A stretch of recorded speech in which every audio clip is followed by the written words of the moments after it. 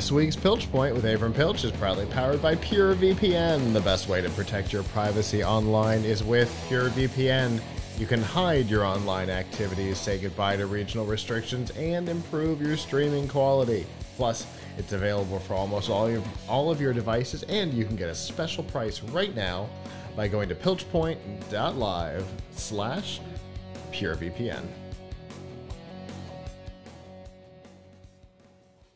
All right, Avram. It's been a little while since we've gotten to do this, but I think you've got something to show us. Yes, so it's show and tell. So this right here is the latest notebook that I am reviewing. It is the Lenovo ThinkPad X1 Yoga 6th gen. That means that there have been 5 previous generations of X1 Yoga, and this is the 6th. So this is a really fantastic 2-in-1. It has a lot going for it. So let's start with the good stuff. So first of all, this is aluminum here. This is what's called Storm Gray, the color is, but it's so if you like ThinkPad black, don't get this one because this is the color only color it comes in. But it's obviously bends back. The 14-inch screen bends back a full 180 degrees, and you get several screen choices with it. You can, and it is 16 by 10 resolution, so aspect ratio. So this is 1920 by 1200 res, but you can also get 3840 by yikes, not it's like 4K, but a step above 4K because it's 1610. But I wouldn't recommend that because that would probably wreak havoc on the battery life. And the battery life is really good. So on our test, this notebook got 14 and a half hours of battery life. Wow. Which is fantastic. This configuration has a Core i7 1185 G7 processor in it. It's got 512 gigabyte SSD and 16 gigs of RAM. Now, you can buy this with 8 gigs. Don't do it. Nobody who's serious about their computer today should be buying anything with less than 16 gigs of RAM. It has a really fantastic ThinkPad keyboard on it. And of course, my favorite, which not everybody loves, the track point, but also a very comfortable touchpad here. Interestingly, also, it has a stylus in a stylus garage. So if you see over here, and I'm trying to show is this little nub, this little section here. I gotta look at it to pull it out, but it is a little pen. So the stylus is a little smaller than some of the competitors, like the HP Spectre X360, but the advantage is it goes into that little garage, and so you can very easily use the stylus for writing and drawing. By the way, this is an anti-glare display that I have here. So even though this is a touchscreen, it's matte. You can also get this with a privacy guard, which means if someone's sitting next to you on the train, you can limit the viewing angles. But today, I would try to stay away from people on the train anyway. But the screen itself, this is the lowest end screen option on it, and the color is decent. It's about 71% of DCI-P3 gamut. It has good brightness at 350 nits, so that's pretty good. The overall performance for for a lightweight notebook, this is 3 pounds. An ultrabook like this is good. Obviously, it's not going to play games because there's no integrated graphics, but it's a really good productivity machine. There's also this on-off button here is actually a fingerprint reader, so you could kind of log in and turn on at the same time. Definitely a trend that I like. Yeah, some prior ThinkPads had the on-off button on the side, which I really did not like.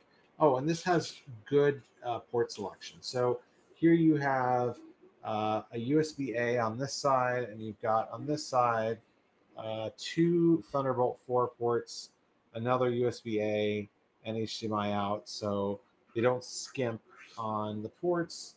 So, I mean, it's not the thinnest that it could be. It's 0.6 inches, which to me is really thin. But, there are things on the market that are less than 0.6 inches thick, and eschew giving you a USB Type A port, which most USB products still use.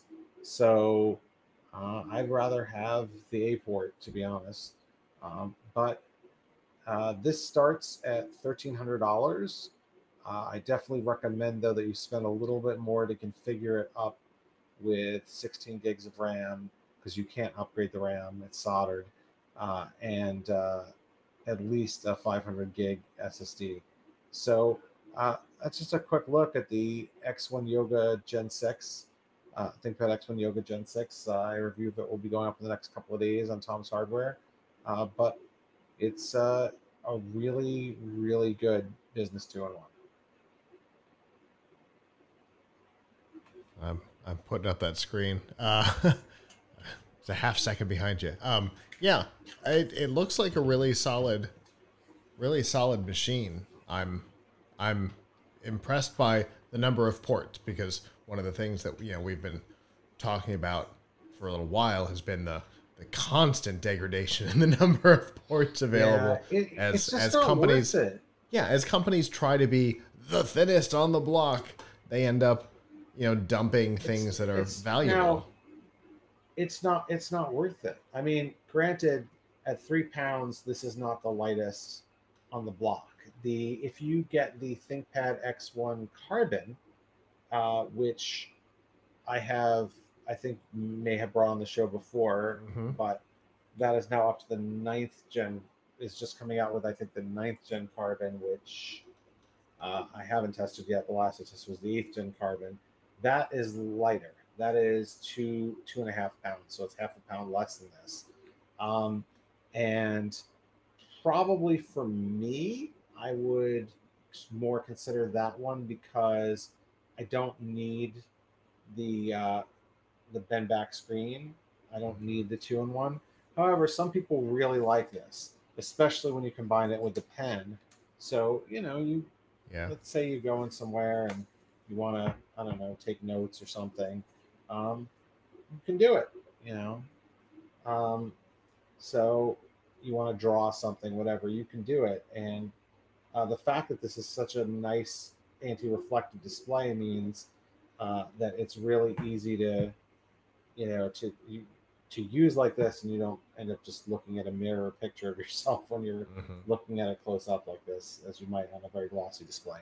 So I think it's if you like the two-in-one style, which a lot of people do, this is definitely should be near the top of your shopping list. Very cool. I like the style. Obviously, longtime viewers know that the computer that's sitting here next to me, and when I'm out and about, it's not unusual for me to pop this screen off and use it with the stylus. Same with my phone. So that's definitely something that I would appreciate. But I also know use? It depends on what I'm doing. The stylus, what do you do with it?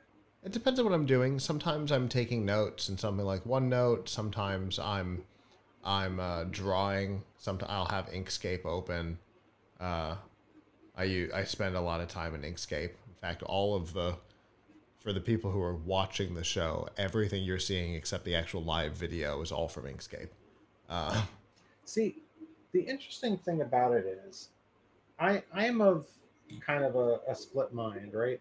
I love the idea of scribbling on my computer, but I have yet to see the app that really let me do what I wanted to do. And I think the main thing I would do with it is I would attempt and be frustrated to use the handwriting keyboard. Like, I would open up something that I do take notes in or do write in, like Google Docs, and I would just want to be able to write in that, and I'd want to be able to do it while I was standing up, because I think that is the use case where you really cannot easily use a laptop. Like, Yeah.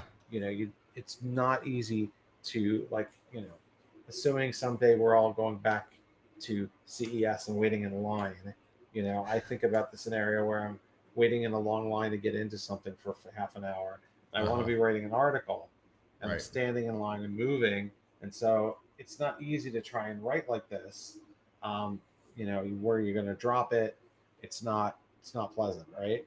I mean, I've seen a couple of weird contraptions where people could wear a laptop around their waist, but over your shoulders. But it's not common. So Yeah. the easiest thing ergonomically would be to turn into a tablet mode, and start writing. But then I realized how bad my handwriting is, and the handwriting recognition, and it's disaster. So I don't know.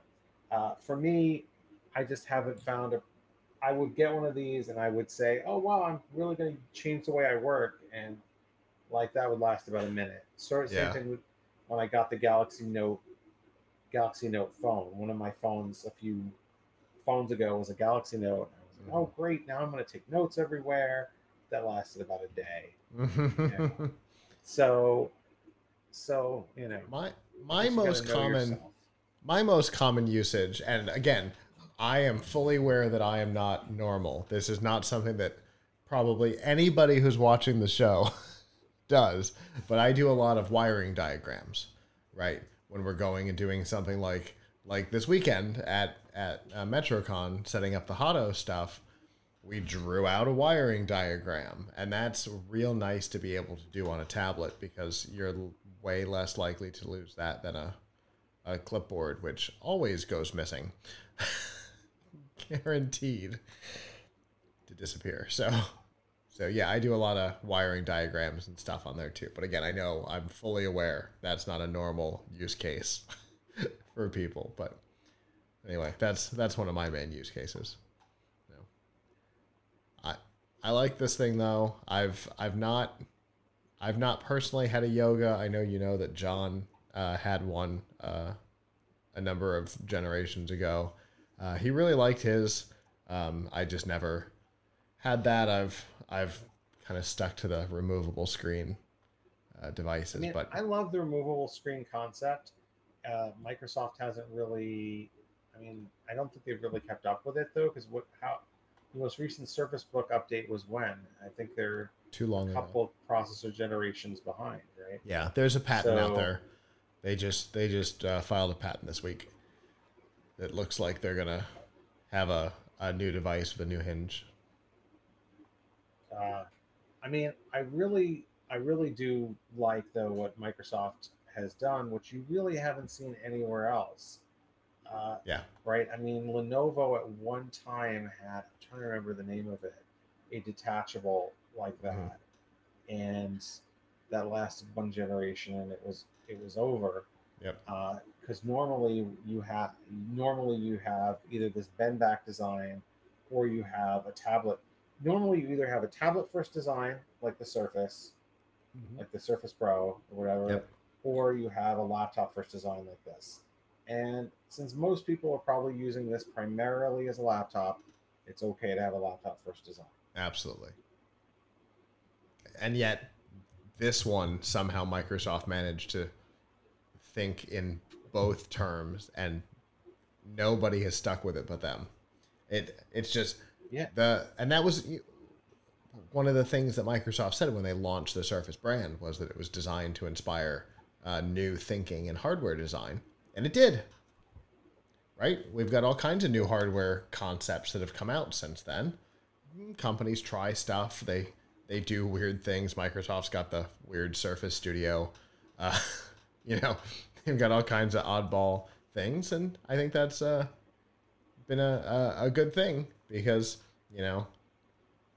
things like the Yoga continue to improve and get better, because there are companies out there doing weird stuff.